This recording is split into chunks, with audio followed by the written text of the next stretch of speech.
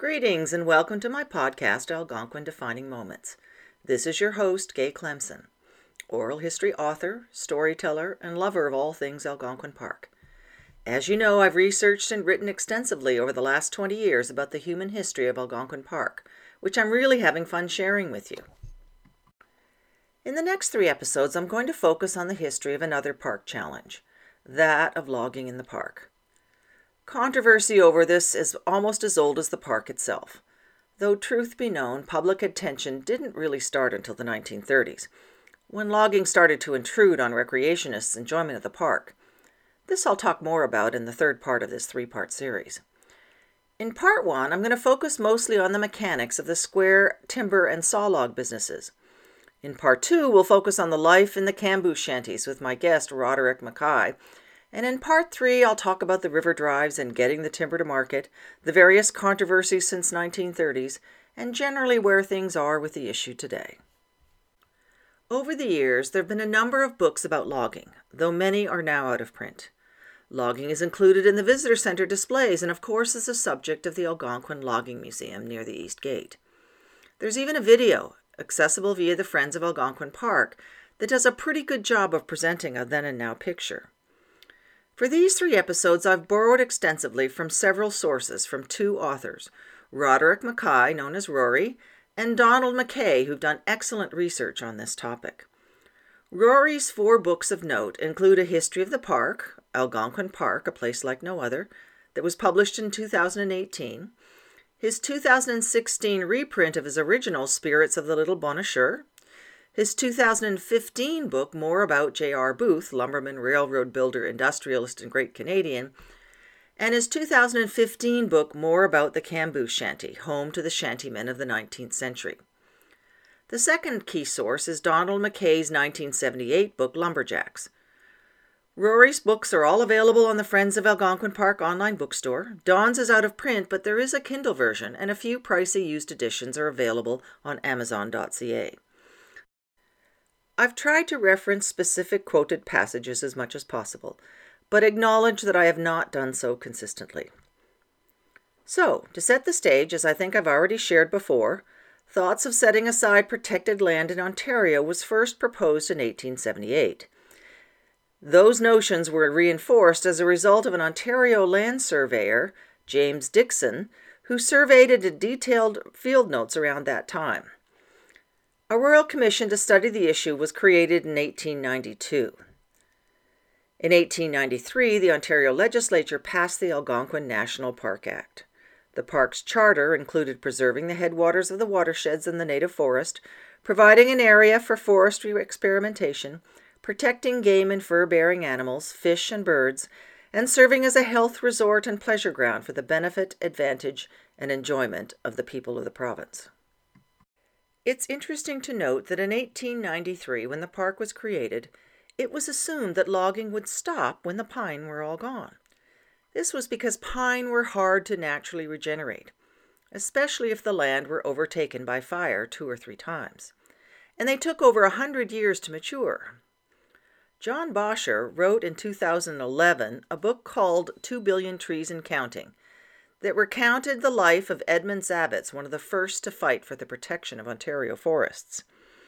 In it, he noted that the demise of the valuable white pine forests across North America was shrugged off by most logging interests at the time with the view that such a fate was inevitable. They also argued that fire destroyed far more forested land than their logging ever did. Having said all that, in 1897, an Ontario Royal Commission was established to investigate and report on the subject of restoring and preserving the growth of white pine and other timber trees. It recommended that fire protection be increased and that only pine larger than 12 inches in diameter be cut.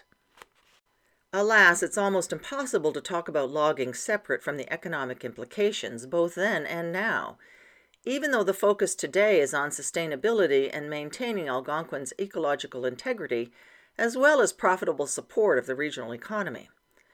However, before one can weigh in on current discussions, I think it's important to understand the history of the logging effort and the way of life it supported in Ontario beginning in the early 1800s. It's just a wonderful story of men and might and cold and comradeship. So on that note, why don't you sit back, put your feet up, and let's start with imagining you're a ship's captain in the Britain's Royal Navy. With eyeglass in hand, you're surveying the ocean scene before you from the bridge of your square-rigged sailing ship. Supporting the sails is a tall, perhaps as high as 75 to 100 feet, or 22.9 to 30.5 meters, mast made of a single pine tree.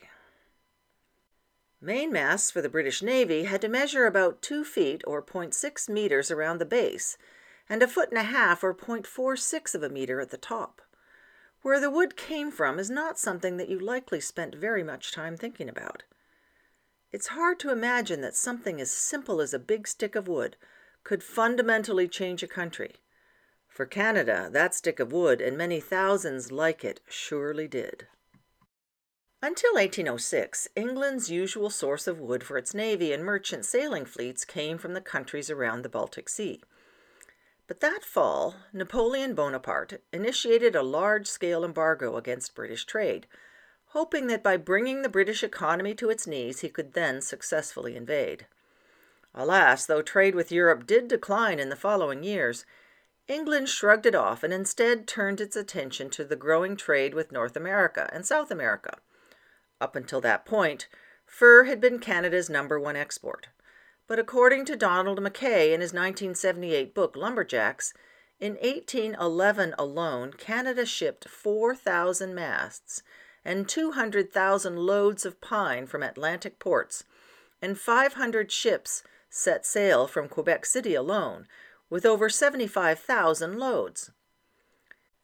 In those days, a load was equal to the amount of oak that could be loaded on a cart and pulled by a single horse. Generally, this was about 50 cubic feet or 1.42 cubic meters of wood, or about the equivalent of half of the wood cut from a good-sized pine tree. Now let's stop and think about that for a moment. 75,000 loads equals about 35,000 trees that had to be cut, shaped, and somehow transported to Quebec City by hand. In addition, 500 ships in one season set sail for Britain loaded with wood, not furs. Another interesting sidebar fun fact for those interested in the economics of the wood trade was that carrying wood across the Atlantic was 3 times as expensive as it was to carry it from the Baltic forests. And also, only 1 trip a season could be undertaken versus the 4 to 6 trips that were possible from Russia or Norway. In order to shift operations to import more costly wood from Canada, British firms convinced the British Parliament to establish a tariff against Baltic lumber. In this they were successful, and in 1805 the tariff was increased by 2.5 times that of the 1795 rate. In 1810, they successfully lobbied to increase it to 3.5 times, and again in 1814 to 6.5 times. This didn't totally compensate for the fluctuating timber prices, but it did help. The first known story of logs being transported from the Ottawa area to Quebec City took place in 1806. In 1800, a man named Philemon Wright had brought a group of colonists from Massachusetts and settled on the north side of the Ottawa River, known as the Grand River at that time, at Chaudière Falls, which much later became Hull, Quebec. Becoming aware of the growing demand for wood, Wright made a raft of 20 cribs of 700 square timbers in order to deliver 6,000 rough-hewn barrel staves all the way to Quebec City. The journey took 2 months and was awful, but is a wonderful story of perseverance, as nobody thought he could do it. As he shared in 1832 with the Lower Canada House of Assembly. As I had now been 6 years in the township of Hull and expended my capital, it was time for me to look out for an export market to cover my imports. No export market had been found, as not a stick of timber had ever been sent from that place down those dangerous rapids. I then agreed to try to get some timber ready, and accordingly I then set out to examine the rapids quite down to the Isle of Montreal. The habitants, who had been settled there for nearly 200 years, told me it was not possible for me ever to get timber to Quebec by the route on the north side of the Isle of Montreal, as such a thing had never been done, nor was it possible if it ever could be done. I said I would not believe it until I had tried it. I prepared my rafts for the spring and come from Hull down my new discovered channel for the Quebec market. From Hull we came down all the rapids of the Long Sault to the island of Montreal and the river St. Lawrence. It was a new thing, but a costly one to me. Being a total stranger to navigating rapids, we were 36 days getting down, as our rafts would often run aground and cause us a great deal of labor to get them off again, and I had no person that was acquainted with the channel, but have from experience learned the manner of coming down. We can now oftentimes come down in 24 hours. Though Wright missed that year's selling season, he was eventually able to sell what he brought and was encouraged. Note that a really fun read is the fictional retelling of Wright's journey from Hull to Montreal, which can be found in Ron Corbett's One Last River Run. In Corbett's book, he recounts his adventures in organizing and documenting the 100-year anniversary of the last commercial square timber raft to float down the Ottawa River, which happened in 1908. By the 1820s, Canada was supplying 3/4 of England's timber, with square timber coming from as far away as the upper reaches of the Ottawa River, where Pembroke is today, and many of its tributaries, including the Gatineau, Rideau, Madawaska, Bonnechure, and Petawawa rivers. For 20 years, Philemon Wright was the quote-unquote king of the Ottawa, and with his sons were the largest lumbering outfit on the Ottawa River, often sending 20 rafts each summer down to Quebec City. Originally, people and supplies were carried up rivers in large birch bark canoes. By the 1860s, these were replaced by 30 to 60 foot or 9.1 to 18.3 meter boats, with wooden flat or V-shaped hulls called pointers. Designed and built by John Coburn, pointers had 16 oars, one per man, as well as 2 large paddles for steering for the bow and stern men. When fully loaded with 20 to 30 men and supplies, these craft were able to move at a pace of about 2 to 3 miles an hour. They had a shallow draft, only a few inches, and were very maneuverable. They could be pivoted with just one tug of an oar, even when heavily loaded, which is, I guess, why they became so popular. By the way, there's an example of one at Station 10 at the Algonquin Logging Museum. At portages, everything would have to be unloaded and hauled to the next lake or around whatever obstruction was in the way. McKay, in his Lumberjacks book, suggests that some of the strong men could carry 2 barrels of flour weighing in total 250 pounds, or 113 kilograms, over portages that were over a mile in length. Now think about that for a minute. One man carrying 250 pounds or 113 kilograms of foodstuffs on a barely discernible root and rock-filled path in the wilderness. In winter, things were a bit easier, as sleighs with horses could be used to transport people and goods over ice roads across lakes. A few years ago, I found a wonderful old map of Victoria Lake, which is located just east of the park boundary. It shows an 1870 to 1880s ice road map that went up the west side of Victoria Lake and then overland to what was later J.R. Booth's depot farm, near what is now Booth's Lake. When Canada became a nation in 1867, the lumber exports to the USA apparently surpassed square timber sales to England. There were now more than 150 steam sawmills in Ontario, as well as scores of old water-driven mills. The squared timber trade peaked in 1864 and disappeared by 1900. As pine suitable for square timber became harder and harder to find, spruce began to replace it, and became eventually one of the backbone woods for the Ontario pulpwood industry. An 1872 report estimated that the main manufacturers at Chaudière Falls each acquired 150,000 logs in order to produce that year's target of 30 million board feet, or 71,000 cubic meters of lumber. The supplies needed to feed the 637 men who worked in the bush all winter cutting the logs that those firms needed included 825 barrels of pork, 900 barrels of flour, 925 barrels of beans, 37,000 bushels of oats, 300 tons of hay, 3,750 gallons or 17,000 liters of maple syrup, 7,500 pounds or 3,400 kilograms of tea, 1,800 pounds or 850 kilograms of soap, 1,000 grindstones, 6,500 pounds or nearly 3,000 kilograms of tobacco, 75 boxes of axes, each holding a dozen, 60 crosscut saws, 225 sleighs, 1,500 boom chains, 45 boats, 900 pairs of blankets, and the total cost was $54,367.50. The first known logging in the Algonquin Park area was in 1836 by James Wadsworth, who had obtained timber rights to cut pine on the Bonnechere River from Round Lake to the river's headwaters, which is located today within Algonquin Park's borders. At a site on the Bonnechere River known as the Fifth Chute, Wadsworth cleared land that he bought from Gregoire Bélanger, one of the earliest settlers in the area.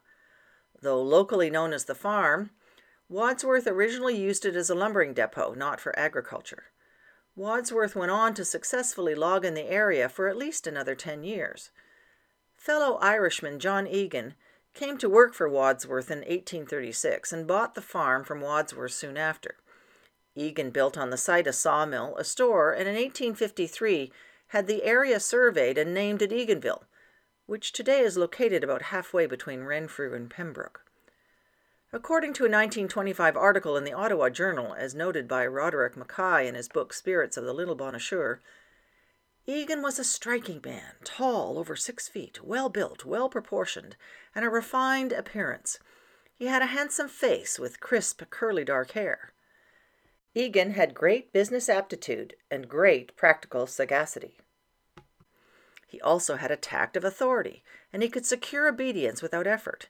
He was liberal-minded, gentlemanly to a degree in his manners, and was loved by his friends, whom he was ever ready to serve. Egan started his lumber company, John Egan and Company, at Aylmer in 1837, and proceeded to obtain timber limits to cut red pine also in the Bonnechere area. He wasn't the only one. Others came along and obtained timber limits licenses to cut up the Petawawa River as far as Lake Traverse, and in the 1850s as far north as Cedar Lake. In his heyday, Egan was sending 55 rafts to Quebec City each summer, and was described by the Canadian Merchants magazine as the, quote, Napoleon of the Ottawa, unquote, and by others as the, quote, King of the Ottawa Valley, unquote. In addition to saw and grist mills, Egan also spent considerable sums on the construction of dams and timber slides throughout his limits. He helped Alexander MacDonald, who also had limits in the area, construct a supply road from Eganville up the Bonnechere River, which reached Radiant Lake in what is now Algonquin Park by 1852. He also established a 150-acre farm in an area northwest of Little Hogan Lake to supply his lumber camps with potatoes, oat, hay, and other agricultural produce. In 1851, his company was said to employ 2,000 men lumbering in the Ottawa Valley area, as well as hundreds of farmers who provided all the supplies needed for his 72 timber licenses, encompassing some 2,000 square miles of limits, including 1,700 horses and 200 oxen in the bush, and 400 other double teams for conveying supplies and forage. By 1854, he was said to have employed 3,500 men in 100 lumber camps. In the opinion of the Canadian Merchants magazine and Commercial Review of Toronto, Egan was the one, quote, who first gave a systematic business character to the lumber trade of the Ottawa. Before his day, lumbering on the Ottawa was nothing more than a wild venture, unquote. Unfortunately, lumbering was very much a boom-and-bust business, and after 1847 the red and white pine markets declined considerably, with exports and prices falling 30% by the 1850s. Egan's health began to fail, and he died of cholera in 1857 at the young age of 46. One reason Egan matters is that his timber limits were eventually sold in 1867 to John Rodolphus Booth, known as J.R. Booth, who went on to make a fortune from them. The Ontario government held the Egan Estate Timber Limits Auction at Russell House in Ottawa. In 1858, Booth had leased and later bought an unused water-driven sawmill on the Ontario side of the Chaudière Falls in Ottawa. The next year, he won a contract to supply pine for the roof of the newly being built Parliament buildings nearby.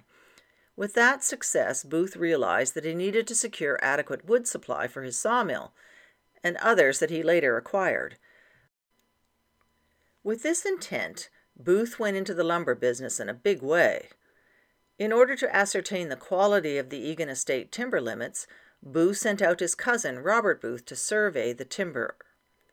According to a biography, J.R. Booth, lumberman, railroad builder, industrialist, and great Canadian, by Algonquin Park history writer Roderick Mackay, Robert Booth's recommendation was to buy at any price, as the pines stand like grass for number and for quality they are unexcelled. Booth appeared at the auction, dressed in simple laborer's clothes, accompanied by his bank manager. He stood firm in the robust bidding and ended up paying $45,000 for what became called the Egan Estate. Later, he rejected a bid for $1.5 million, and for years his Egan Estate yielded no less than 150,000 logs in a cutting season, and often upwards of 300,000. In his heyday, Booth was said to have employed over 4,000 men at his lumber camps and owned over 4,000 square miles of timber limits. With the success of his Egan Estate gamble, he did so again with his hunches that United States demand for sawn lumber would replace the British Navy and that railways would be a cost-effective solution for getting logs to the sawmill from the bush and from the sawmills to market. He went on to invest in both the Canada Atlantic Railway that went from Ottawa to Vermont and the Ottawa, Arnprior, and Parry Sound Railway that went from Ottawa through the park to Depot Harbor on Georgian Bay. The end result, though, was that the cutting of timber in the Ottawa Valley and environs was intense, and anything of suitable size was cut. History suggests that there were at least 3 sweeps through Algonquin before better forest management practices were introduced.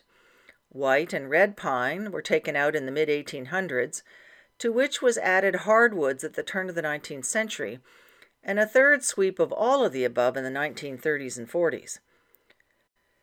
Few original pine stands exist today, but there are a few. One such location is about 1.5 kilometers from the Raps Dam just east and south of Big Crow Lake. Though mostly mature hardwoods, there is a small stand of enormous white pines, some over 35 meters high. I had a chance to venture into that area around 2012 and it was quite something to see. Another stand of original red pine can be found on the east side of Dixon Lake. According to the Algonquin Canoe Routes map, those trees are over 340 years old.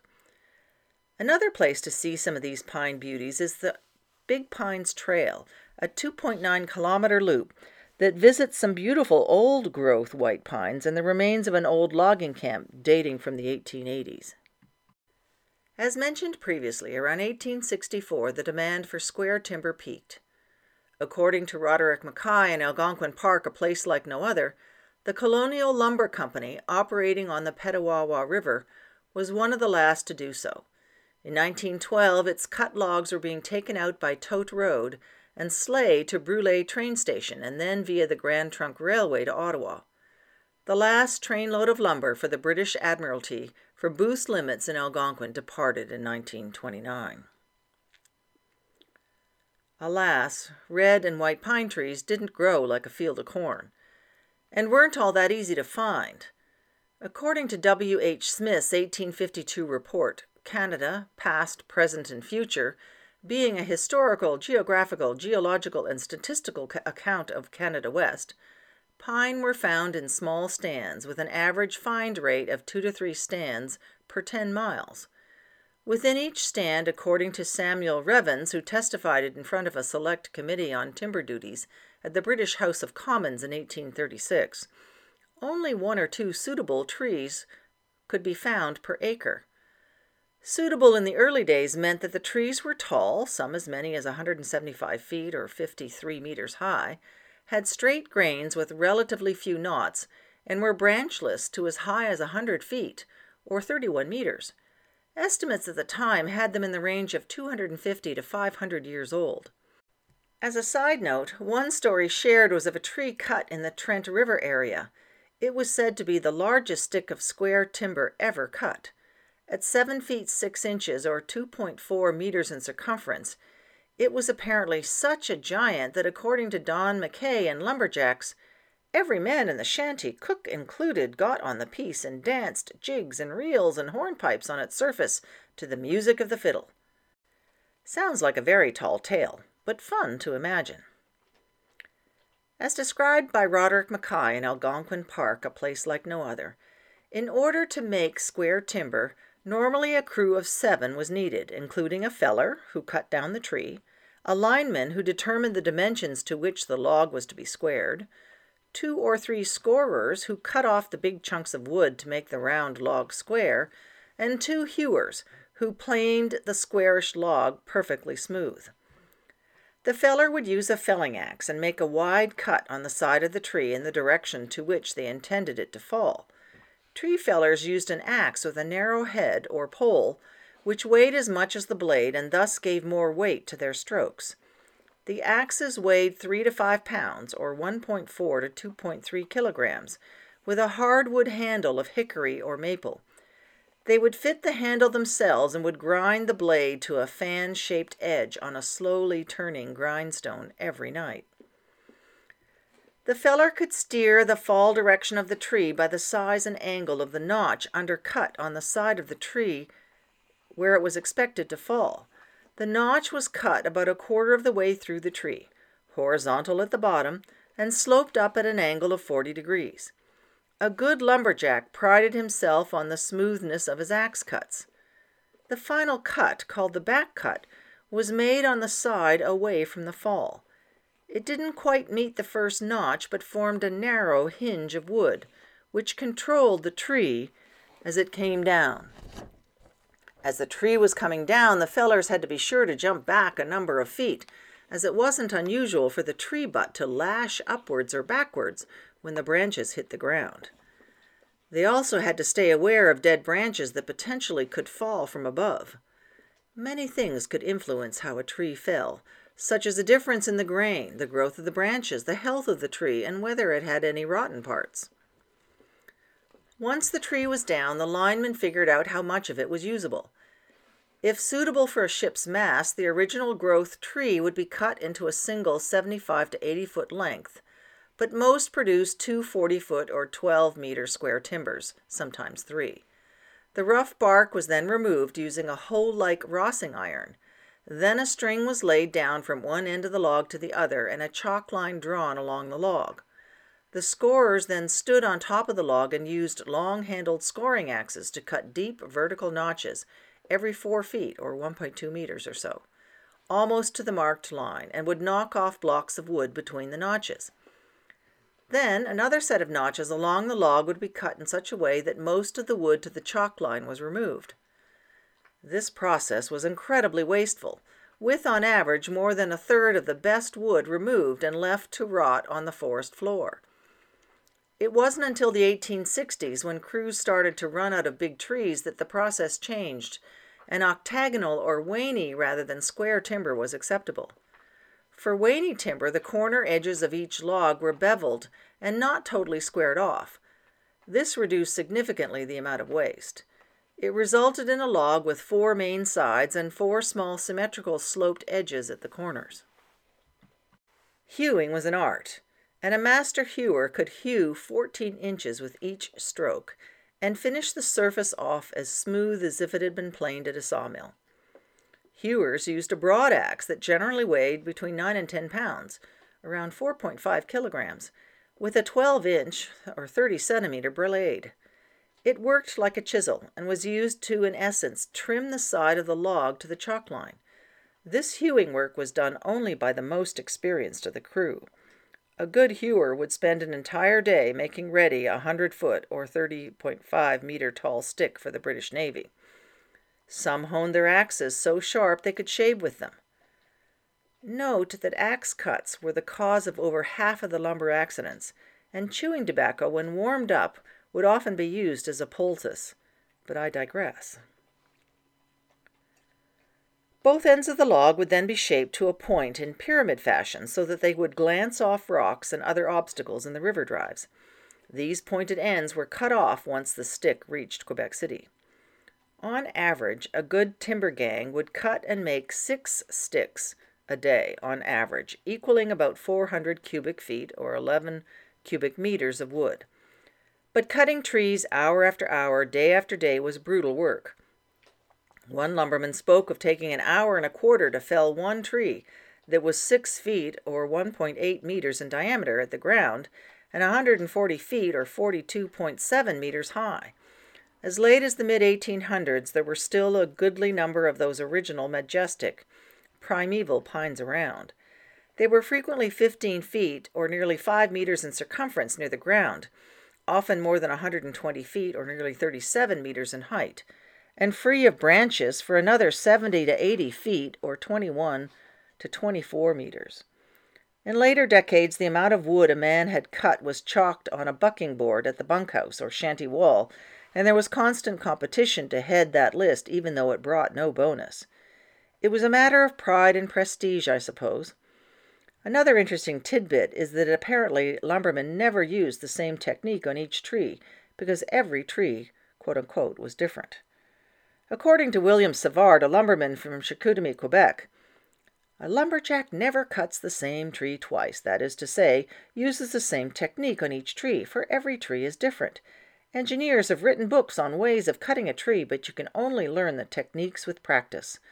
Felling a tree is not something a man can improvise, no matter how strong he is.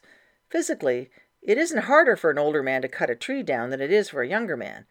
It's the way you do it that matters. Let's stop again for a moment and think about not just how hard that kind of work must have been, but also of how strong one must have had to have been in order to have done it all, day after day, all winter long from November to March, with only Sundays off. As Roderick Mackay in Algonquin Park, a place like no other, went on to say, when markets shifted and the demand for lumber rather than square-cut timber increased, square-cut gangs were replaced with saw-log gangs. Saw-log gangs were composed of 5 men. 3 would chop down the trees and then cut the top and branches off. 2 others would cut the tree into suitable 12 to 14 foot or 3.6 to 4.8 meter lengths. Saw logging was different, and good saw log gangs could cut as many as 15 logs a day. Later in the 1870s and 1880s, when cross-cut saws became the norm, saw log gangs could cut as many as 100 logs a day. Now, cross-cut saws had been around since the early 1800s, but had a tendency to get stuck in the cut. It was only when sawdust and shavings were removed by rakers or cleaning teeth inserted between the cutting teeth that their use was more prevalent. Even so, the use of cross-cut saws was challenging, as wedges had to be used to keep the blade from getting stuck in the tree, and coal oil had to be dripped on the saw blade to remove the buildup of sticky pine sap. Early lumbermen came from England, Scotland, and Ireland, as well as the United States. Later, it became clear that French Canadians were the best workers, and they upped the fashion game. Much more colorful, most had shaggy hair, beards, and loved to dress in red, blue, and green jerseys, with knitted sashes tied around their waists, and red, green, or blue toques on their head. For almost a century, men born on Canadian bush farms and apprenticed as boys to the camps had been the core of the logging industry. It was usual for boys to go to school until they were 12 or 13 years of age and then go up to work in the bush. By the 1920s, the usual starting age was a little older at 16 or 17. As Charles McNamara, a barn crier, wrote, "I could always tell a shantyman fresh from the woods by his smell. Wool socks, wood smoke, tobacco, coal oil, sweat, and the horse smell of the teamsters." Generally light-hearted, civil, noble, brave, and kind, and even daredevilish, some lumberjacks were known to be a bit rascally, incorrigible, and subject to a bit of thievery of pigs and lambs and chickens from nearby homesteads, especially on their way in or out of the bush, where whiskey was a major influencer. In the early years following the British Navy tradition, the men were allocated a daily allotment of rum. This they usually drank before breakfast. But by the mid-1800s, temperance had become a major movement, and by 1860, alcohol in camps was banned completely. The view being that a crowded bunkhouse or a rumbling load of logs was no place for drunks. Having said that, when prohibition wasn't in vogue, nothing stopped individuals from offering alcohol for sale on the supply roads along the Ottawa River. At one time, they were so full of taverns it was given the name the Whiskey Road. If there was a bottle in the window facing the road, then passers-by knew that alcohol was available within.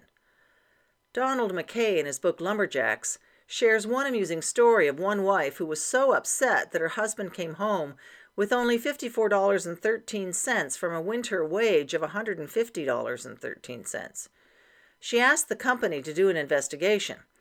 The results were not pleasant, including $30 spent on drinks and tobacco with friends, $7 for sightseeing, $17 for a suit worth only $7, new boots for $5 that were worth only $1.75 were a few of his key expenses. Needless to say, his wife was not happy. Shantymen, as they were called, generally earned about $17 to $18 a month.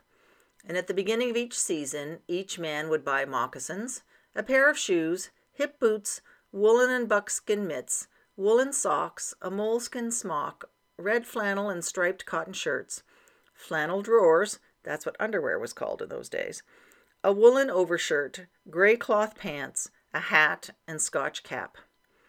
They had two kinds of moccasins. One type was short and the other type went up to the knee. Moccasins were usually made of beef hide, though sometimes of deerskin. Hard as a board when bought, the men would fill them with warm water and soak them overnight. When the leather was sufficiently flexible, they were rubbed with neat's foot oil, which made them fairly waterproof and kept them soft for a long time. For those unaware, according to Wikipedia, neat's foot oil is yellow oil rendered and purified from the shin bones and feet of cattle. For most of the 1800s, shantymen lived all winter in what were then called camboose shanties, hence the name shantymen. Camboose shanties were square pine log dwellings with a unique scooped roof. In my next episode, I've invited writer of more about the camboose shanty, an expert in shanty life, Roderick Mackay, to come and share his insights as to what it was like to live all winter in such a dwelling, with anywhere from 40 to 100 other men. Lumbermen burned tremendous amounts of energy, so they thought about food, dreamed about food, talked about food all the time. For months on end, their lives were work, eat, sleep, but their food was sometimes scant and often monotonous, at least in the early 1800s. Sometimes the men shot game on Sundays, but fresh food was rare. Once cut and shaped in the bush, the squared logs had to then be hauled to local waterways. In the early days, oxen were used because they could live on coarser food than horses, could withstand harsher treatment, were less excitable, and could go easily through swamps that would spook a horse. Wooden yokes were also cheaper than leather harness and didn't break as easily.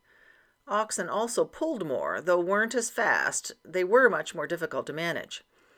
A fun book that describes in hilarious detail the orneriness of mules, a fellow challenging beast of burden to oxen, is in Rinker Buck's 2015 memoir, The Oregon Trail, that describes his recreated 1848 wagon train journey from Kansas City to Portland. As noted by Roderick Mackay in Algonquin Park, a place like no other, by the 1860s, oxen were replaced by horses. This was mostly because horses didn't need as much direction and could often drive themselves. The horses were big, 1,700 pounds or 770 kilograms, and they were usually Clydesdales, Percherons, or Belgians that were the norm. Men who owned their own skid horses were in demand and were the elite of the camp. They would lease themselves out to various lumber operations during the winter. These teamsters, as they were called, had to get up an hour before breakfast to feed and harness the horses, and in the evening would have to spend time currying and watering them. In my new book, Governor Smith's Ontario Resort, Cal Taylor, whose grandfather, Wilmot Hamilton, was a logging teamster in the 1880s. As he shared, Grandpa told me many stories of his days driving a team, up before daylight to take care of the horses. He'd then have a big breakfast and then would grab some bread and meat, usually salty pork, with which to build some sort of sandwich. He then would drive the team of horses out to where the boys were cutting in the skidways. Usually he'd bury his lunch in the snow, so it wouldn't freeze. Next, a pile of logs would be loaded on his sleigh one by one, and then after being chained down, he'd haul them away down to the lake. As noted by Roderick Mackay in Algonquin Park, a place like no other, the process of hauling those logs to nearby rivers and lakes was pretty complicated and backbreaking work. The logs were first pulled to what were called skidways, which were really just flat landing or staging areas spread out about 200 feet or 60 meters apart along the logging roads that were cut through the bush. The average skidway was 25 feet or 7.6 meters wide and 70 feet or 21 meters long and contained about 350 logs. At the skidway, a scaler would count and measure all of the logs, and then they'd be rolled up wooden skids into a pile. In later years, each log would be stamped with a brand unique to that specific logging company. All winter long, water would be spread along the logging roads so that the sleighs that hauled the piles of logs could more easily traverse the roads. By spring, these ice roads would sometimes be as much as 12 inches or 31 centimeters thick. Surveyors tried to lay out the logging roads as flat as possible, as it was extremely difficult for horses to haul the sleighs full of logs uphill. On downhill slopes, the team drivers had to be very careful, as on a steep hill, the sleigh could easily overtake the horses and the driver.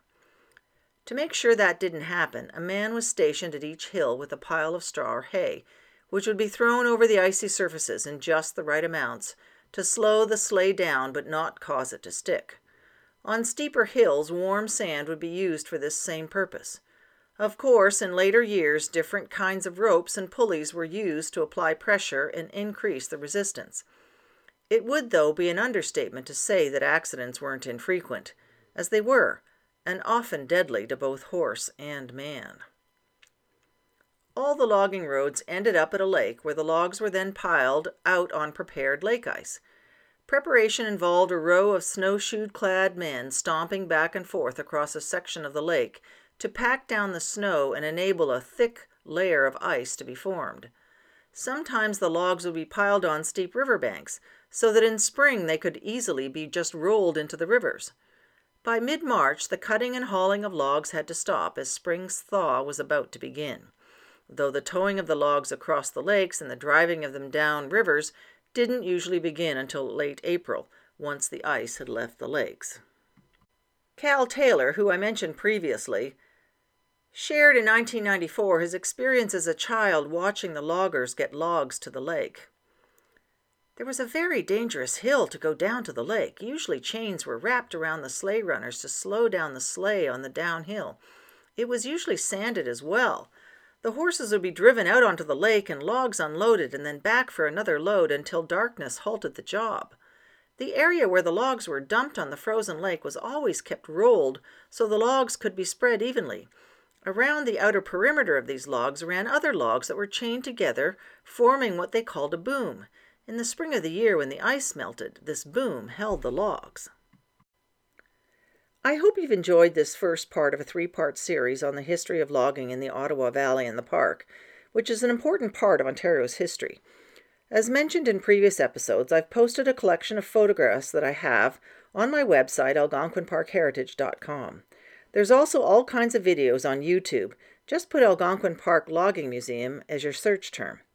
I also found some very interesting drawings and photographs on a website called www.bytown.net/lumbering.